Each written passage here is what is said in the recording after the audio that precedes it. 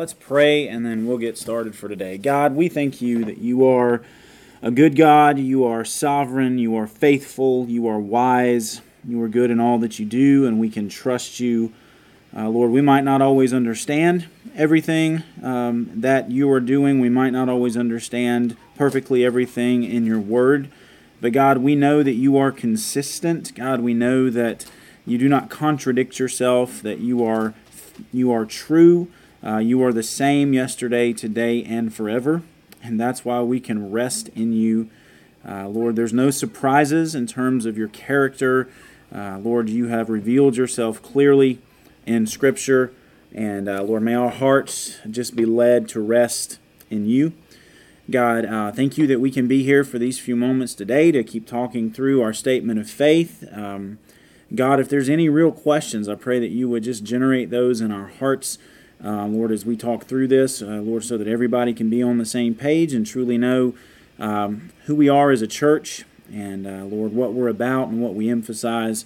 And God, we pray that even as we, Lord, cover a lot of ground very quickly, that our hearts would be edified, our souls would be encouraged, that our love for you would be fanned into hotter flame, and that our obedience to you would only be stronger, God, because of our time together for these few moments. So, God, we commit our hearts, our minds to you. Be with us in a special way. We pray for the main Sunday school class, God, that you will be with Mark and Fred as they continue to teach on biblical manhood and womanhood. Lord, just help them stay faithful to your word, and may your Spirit be at work through your word, both there and over and here in this room. And we ask this in Jesus' name. Amen. All right, so going back to last week, we looked at our statement of basic beliefs. It was kind of like drinking from a fire hose. It's a lot of stuff in a very short amount of time. But that's just the nature of this. Because again, what do we want to do? We want to expose you to who we are as a church. Most of you probably already know that to some degree. But, when joining with a church, it's good to know what you're joining yourself to, what they emphasize, what a church is about, what's important, things we're going to major on and things we're going to minor on. And so that's really the purpose of these few weeks, is to make sure you understand who we are and what we're going to be about, so there's no surprises down the road. It's just better for you, better for us, better for everyone. And again, if you have a question during this, please raise your hand. Say, hey, can you go back over that? Or what about this? Or, this is a tough aspect of that. If you have a question that comes up afterwards, I send it to the church email saying, hey, I was in the new members class. I would like to follow up on this, and we will get back in touch with you and talk with that. If you're like me, a lot of times questions come after the fact. I'll hear something, and about 6 hours later when I'm thinking about it, I'm like, oh, no, wait a minute. That's what I wanted to ask.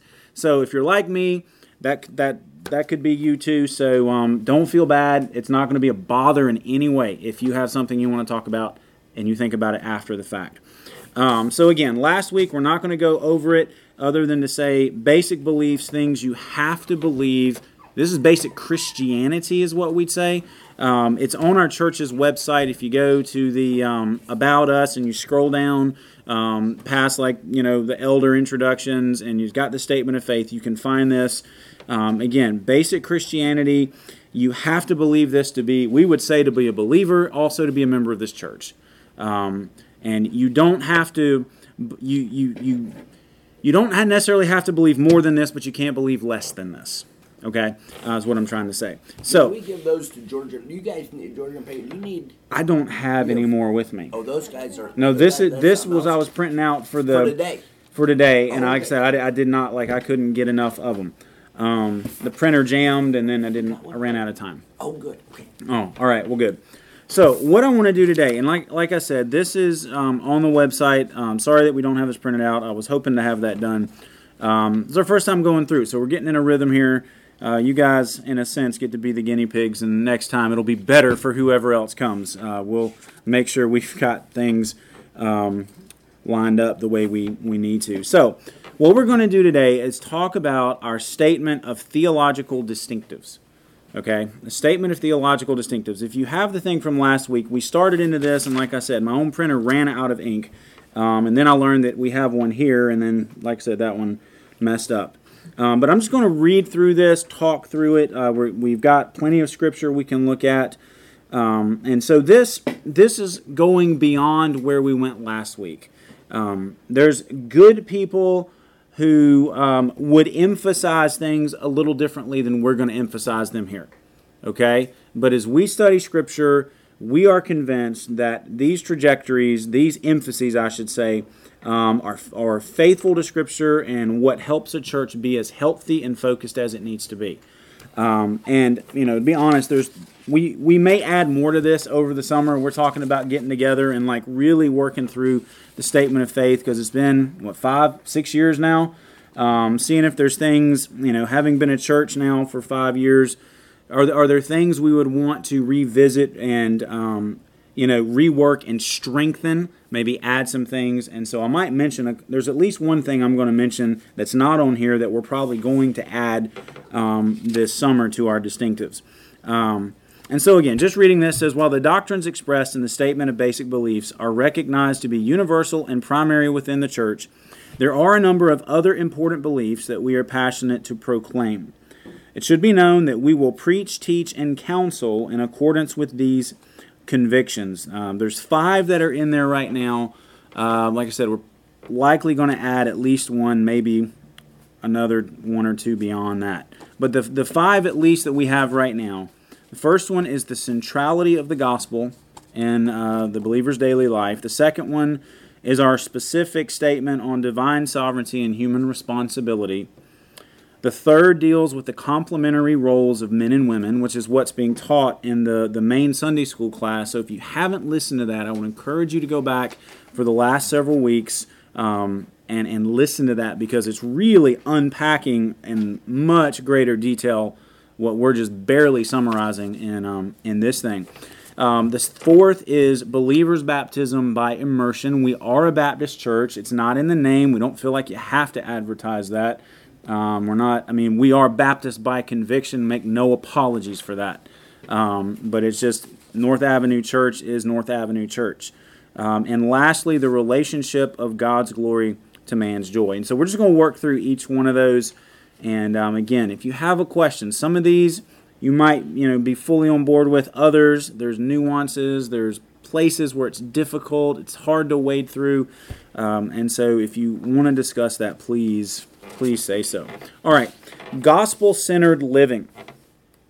This is what the statement says. We believe that the gospel is an essential message that both unbelievers and believers must hear and believe. Now, let's look at Romans chapter 1. You got your Bibles, Romans chapter 1, verses 15 through 17.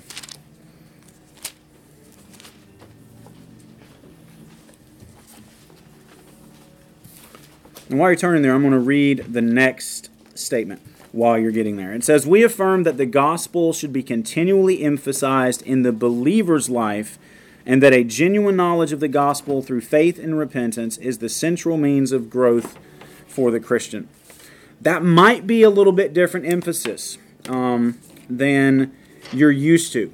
And the reason I say that is my wife, she grew up in a Christian home, very, very strong, conservative, independent church. But the emphasis that we're about to get was something that when we first met, I was still working through it, but I was becoming more and more convinced of it. She'd say this, it was weird for her when I was like, we got to be gospel-centered. We need to preach the gospel to ourselves. And that was it was a new thing. And she'd be the first to say, the more she studied Scripture, the more she started seeing, this is exactly what Scripture leads us to. It's not just a novel invention that's creative and sounds good. It's actually rooted in the text. In Romans, surprisingly, I shouldn't say surprisingly, but clearly shows why we say gospel-centered, okay? Because again, the reason this matters is so often we think gospel is for unbelievers, and once you become a Christian, you move on from the gospel to something else. And that's just not the case, and here's why. Let's look at verses 15 through 17, and then another place here in Romans 1. All right, in verse 15 is is huge. It says, "So I am eager to preach the gospel to you also who are in Rome." Now just stop there for a second. Paul's writing to believers. He's not writing to unbelievers. He's writing to believers. And he's saying to believers, I want to preach the gospel to you. I'm eager to preach the gospel to you. And so we have to hear that and start to consider the gospel has to be something more than just for the lost. It definitely has a role in reaching the lost. It's the good news message of salvation that you can't be saved without embracing, repenting, and believing. But it has a very important function in the life of the believer as well. And that's why Paul says to this church of believers, I want to preach the gospel to you also. And I think the emphasis, the application of that for us is we need the gospel just as much as believers as unbelievers do. Maybe in a different way, in a slightly different emphasis, but we still need the gospel just as much as non-Christians. So let's read on in Romans 1. That's what he says. "For I am not ashamed of the gospel, for it is the power of God for salvation to everyone who believes, to the Jew first, and also to the Greek. For in it the righteousness of God is revealed from faith for faith, as it is written, the righteous shall live by faith." Okay, so we don't want to be ashamed of the gospel. Paul's clear about that. He's not ashamed of this gospel message. And the reason why, he says, it is the power of God for salvation to everyone who believes, to the Jew first and also to the Greek. So again, reaffirming you cannot be saved apart from believing the gospel. And the interesting part is in fact, you need to hear the gospel in order to be enabled to believe. Because the gospel, the Spirit works through the gospel, bringing faith, bringing repentance to those who hear. So no gospel, no salvation. You guys have probably heard this statement before attributed to St. Francis of Assisi. I don't think I mentioned this last week, did I? I talked about this somewhere this past week. It might have been with one of my classes. But it says, preach the gospel always, use words if necessary. Number one, that's unbiblical. Number two, St. Francis of Assisi never said that. St. Francis of Assisi was a gospel preacher. So he would not have endorsed that use of his words. Would he have said your life needs to back up what you preach? Yes. But he would never say that you can preach the gospel without actually using words. We are to understand this gospel is a message that is communicated in words. And it's the only way we can be saved is by repenting and believing in it. But then again, look at verse 17. It might be a little confusing, but he ends with this, quoting from, it's not Habakkuk, it is Habakkuk, chapter 2, verse 4. It says, the righteous shall live by faith. Not just start out by faith, but live by faith. Faith in what? The gospel. Faith in God's promise in the gospel. And so one of the main emphasis of the book of Romans is helping this church understand that as Christians, they are still to find their righteousness only in Jesus. It's not like you move on from what God gave you in Jesus to something else later. No, everything you need at the beginning of the Christian life, everything you need throughout the entirety of your Christian life is given you in Christ. So that's why when we say gospel-centered, that's also Christ-centered, focusing on the person and work of Christ, on all that God has given us through Jesus, because that's what we live by. We're saved by it and we live by it. We never get away from it. So, moving on here, he says, we affirm, and this is an important statement, that we affirm that the gospel, rather than the law, is the primary means of sanctification, transformation, and holiness in a believer's life. By this, we do not deny the law's essential place in Scripture. It is meant to show us our need of Christ by showing us how we have fallen short of God's standards. Now, we're not going to spend that much time on every passage. Romans 7, we don't have time to read that, and that's a thorny passage in and of itself. But the point is, the law functions to show us that we're sinners. It's like the law is a mirror of God's of the righteousness that we owe God. The law says you should do this, you should not do this. This is what we owe God as His creatures. And the law says this is the standard. And when we hold ourselves up against that standard, we all fall short. Romans 3:23, we've all fallen short of the glory of God. And so the law shows us our need of Christ. Because we look at the law, and if we're understanding it rightly, we should despair of ever being able to keep it perfectly. I can't do that. If I had 10,000 lifetimes, I couldn't meet every demand perfectly as God requires. And so the law shows us our need of Christ. And that's what I think our statement of faith says so well here. It goes on to say, we also believe in the third use of the law, whereby God's moral law is meant to guide the believer's life. So it's not like law is unimportant.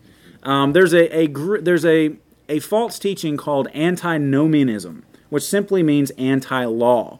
Says, like, if you're a Christian, you don't have to worry about obeying God, you don't have to worry about keeping His law. That is not the case. So when we say we're not, that we're gospel-centered, not law-centered, it doesn't mean we're against law. It doesn't mean we're anti-law. It simply means we know we're not saved by keeping the law. But those who are saved, we see God's law, and as it says here, it's a guide to our life. The law shows us how God wants us to live. Not just the Old Testament law, but also everything that Jesus says. But we do deny that the law is the means of transformation. That comes by the Spirit working through the Word, through the gospel.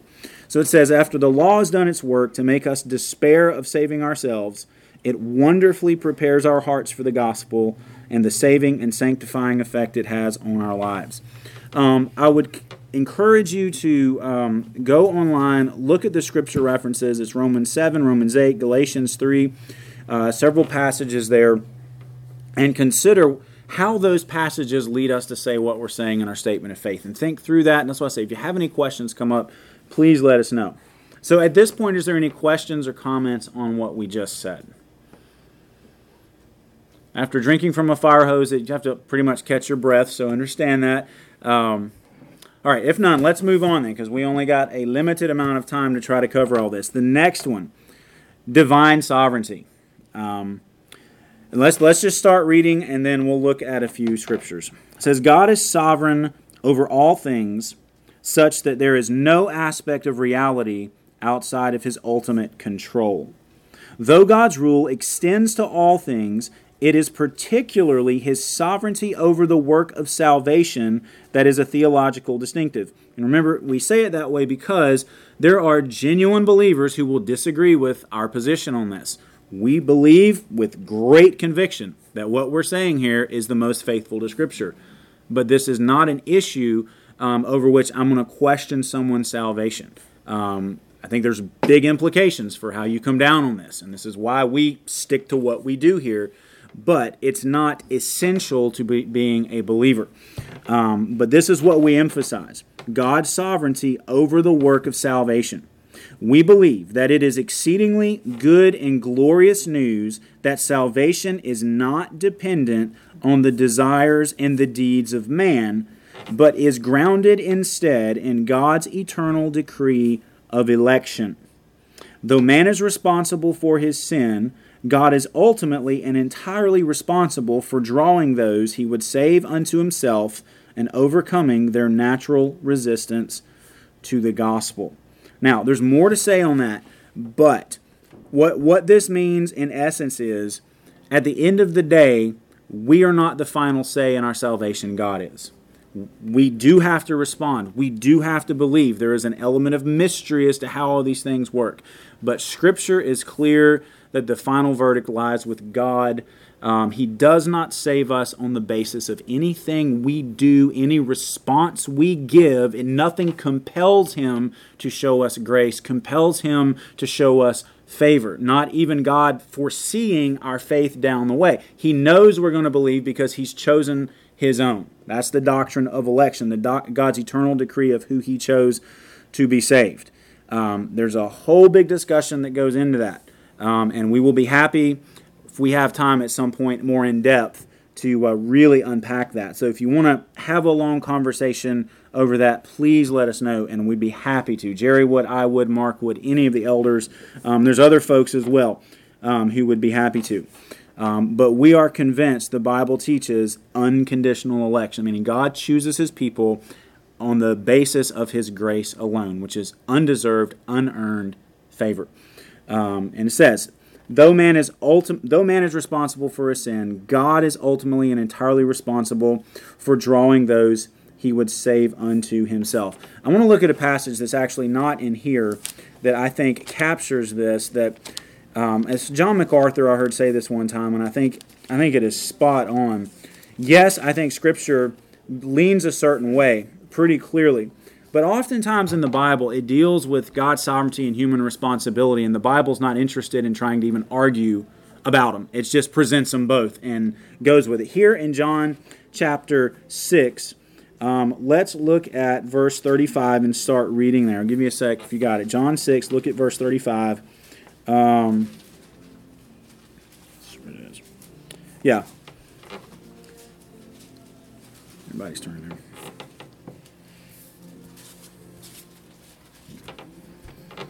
All right, we good?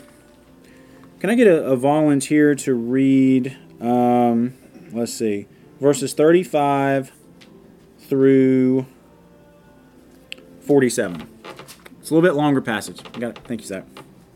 Said 35 to 47. Yes. Jesus said to them, I am the bread of life. Whoever comes to me shall not hunger. Whoever believes in me shall never thirst. But I said to you that you have seen me and yet do not believe. All that the Father gives me will come to me. And whoever comes to me, I will never cast out. For I have come down from heaven, not to do my own will, but the will of him who sent me. And this is the will of him who sent me, that I should lose nothing of all that he has given me, but raise it up on the last day. For this is the will of my Father, that everyone who looks on the Son and believes in him should have eternal life, and I will raise him up on the last day. So the Jews grumbled about him, because he said, I am the bread that came down from heaven. They said, Is not this Jesus, the son of Joseph, whose father and mother we know? How does he now say, I have come down from heaven? Jesus answered them, Do not grumble among yourselves. No one can come to me unless the Father who sent me draws him, and I will raise him up on the last day. It is written in the prophets, and they will all be taught by God. Everyone who has heard and learned from the Father comes to me. Not that anyone has seen the Father except he who is from God. He has seen the Father. Truly, truly, I say to you, whoever believes has eternal life. All right, thank you. Again, man, we could spend a lot of time here. But verse 35, Jesus is talking about how life is in him. If you come to him, you will never hunger, you will never thirst. And then you look at verse 37. All that the Father gives to me will come to me. And so there's a giving of the Father to the Son. And he says all that God the Father gives to the Son will come to the Son. So if you're not given, you won't come. I mean, I hope that's clear just based on the logic of the text. But this is where I said it's kind of interesting because the very next verse, what does he say? Or the next half of the verse, whoever comes to me, I will never cast out.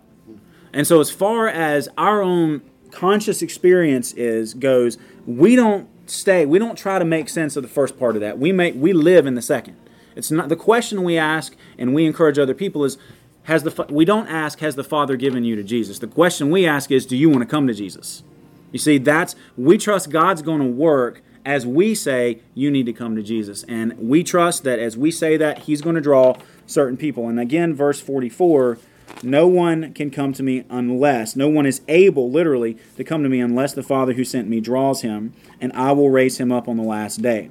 So this initial coming to Jesus is by the drawing of the Father. And the reason we know this is all in God and not in ourselves, he says, I will raise him up on the last day. Meaning, if the Father draws you to Jesus, then you will experience final resurrection one day. When Jesus comes back, you'll be with him. So there's nothing in there breaking that. Those whom the Father has chosen, he draws. Now, but let's read on, because this is huge. We kind of already said this. It says, we deny any view of God's sovereignty that in any way negates human responsibility for sin. We also deny any view of God's sovereignty that discourages two main things: passionate prayer or evangelism. We believe that God's total control over all things should encourage a passionate pursuit of Christ, holiness, prayer, and evangelism. If our understanding of God's sovereignty in any way lessens our urgency to reach people with the gospel, to pray and seek God's face, then we haven't understood it rightly. And again, it's a it's a deep issue. There's a lot more we could say. Quickly, are there any questions, comments on that? Just in case. Okay, all right, we're going to move on then. Fire hose, you're still surviving. This is good. We're at 2:32, so we got about 13, 14 minutes. We doing all right, Jerry? You're doing great. Okay, all right. Everybody okay? Do we need a mental break? No, okay. If you've already been coming to North Avenue, you know you get a lot anyway, so this isn't too much of a surprise. All right, the next one, the complementary role of men and women. And wow, is this it's so, I think it's so clear biblically, but man, is it controversial in our society today. Like, something that is as basic to how nature itself is set up is no longer a certain among people. It is just not a given. Society is losing its mind over this issue, and it's really sad. But let's read what we say here. Men and women are absolutely equal in essence, dignity, and value, but are different by divine design. As part of God's good created order, men and women are to have different yet complementary roles and responsibilities in the home and the church, especially as it comes to teaching and authority. These role distinctions are God's grace to man and woman and are to be protected, preserved, and practiced for His glory and our joy. The whole complementarianism, maybe you've heard that word or not, simply boiled down teaches that God made men and women different yet complementary to one another. God, in terms of just our roles in and of themselves, there are certain things that God has gifted men to do and be. There are certain things God has gifted women to do and be. And they complement each other. Where men are weak, women are strong. Where women are weak, men are strong. They complement. That's complementarianism at its root. And it also clearly affirms that in the home and in the church especially, and you can bring this out beyond, that men are to be the authority. And that's just rooted in the way God designed it. Like, that's not us trying to impose our own made-up patriarchy and to put women down. It's simply an attempt to be faithful to what Scripture itself says. We can go back to the very beginning. Text you probably know well, Genesis chapter 2. Again, I'm going some of this outside of what's in our statement of faith here. Genesis 2. Let's look at verse 18. And then, can we get quickly somebody to read verses 18 through 25? Volunteer. Go for it, Leonard. Then the Lord God said, "It is not good that the man should be alone. I will make him a helper fit for him." Now out of the ground the Lord God had formed every beast of the field and every bird of the heavens, and brought them to the man to see what he would call them. And whatever the man called every living creature, that was its name. The man gave names to all livestock and to the birds of the heavens and every beast of the field. But for Adam there was not found a helper fit for him. What'd you say? You said 20? Up through 25. So the Lord God caused a deep sleep to fall upon the man, and while he slept, took one of his ribs and closed up its place with flesh. And the rib that the Lord God had taken from the man had made into a woman and brought her to the man. Then the man said, "This at last is the bone of my bones and flesh of my flesh. She shall be called woman, because she was taken out of man. Therefore a man shall leave his father and his mother and hold fast to his wife, and they shall become one flesh.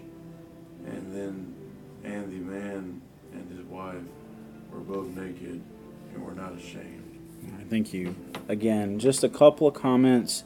When God says make a helper fit for him, it means corresponding to someone who literally would be a good fit for Adam, a helper. And so God creates woman from the man, brings the woman to the man. There's great joy there. But even in the nature of how God made it, you see that God made woman to be a complement to man. Again, not in any way lessening the value of women, because if you were to look at chapter 1, it's clear in verse 27, male and female are both fully in God's image.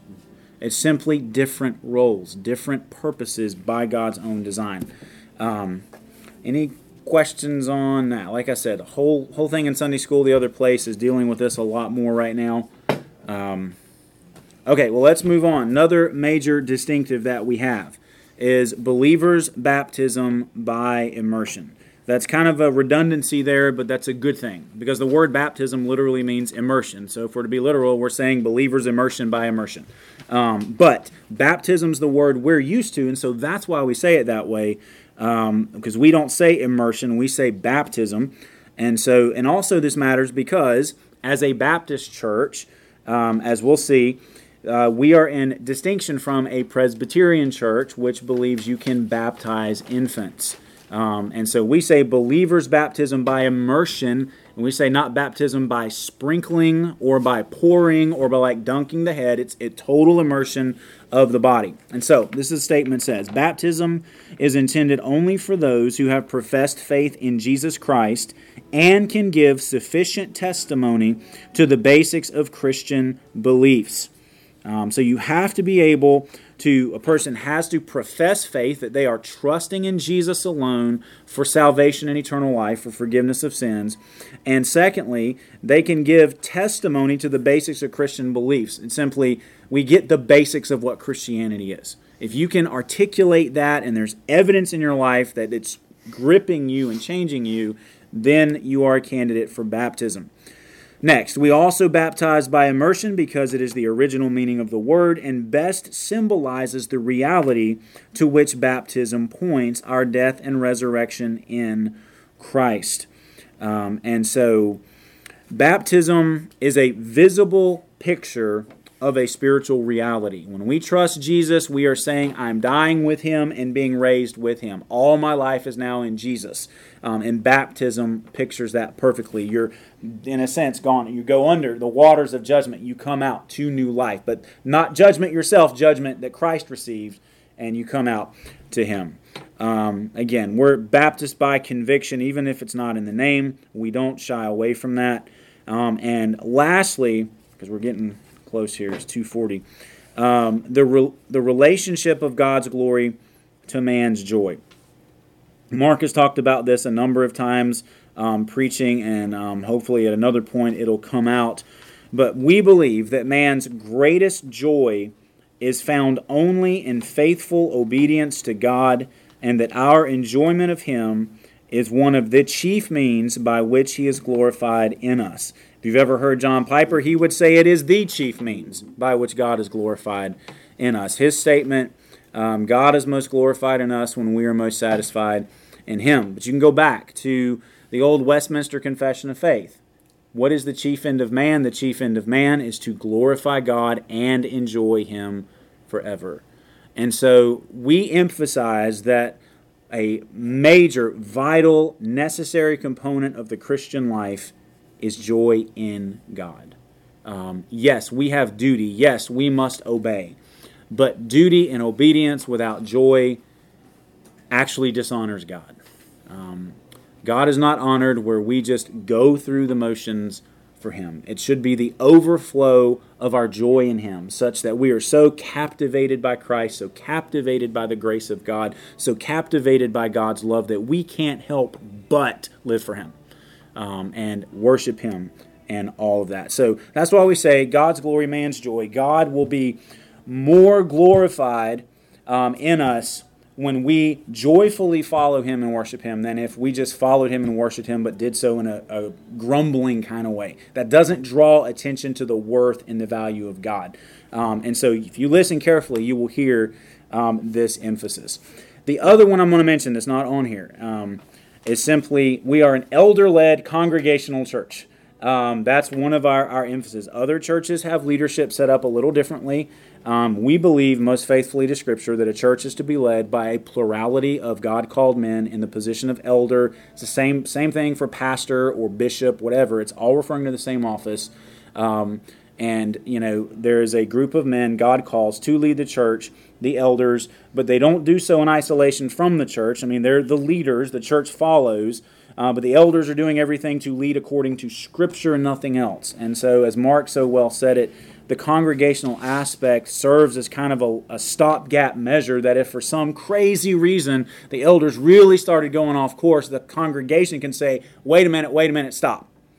But unless that's happening, Scripture seems pretty clear to say, the elders, should lead the congregation, should generally follow without a lot of, back and forth on that.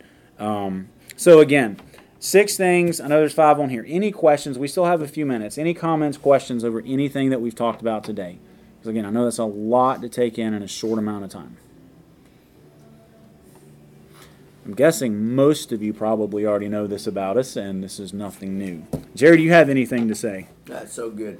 Now, thank you. Elder-led congregational what? Did you say what was the other word that you used for congregational? It was elder-led congregational. Rule, I don't know. I Rule, don't remember what I said. Yeah. It's an elder-led congregational church. Yeah, good. It was good stuff.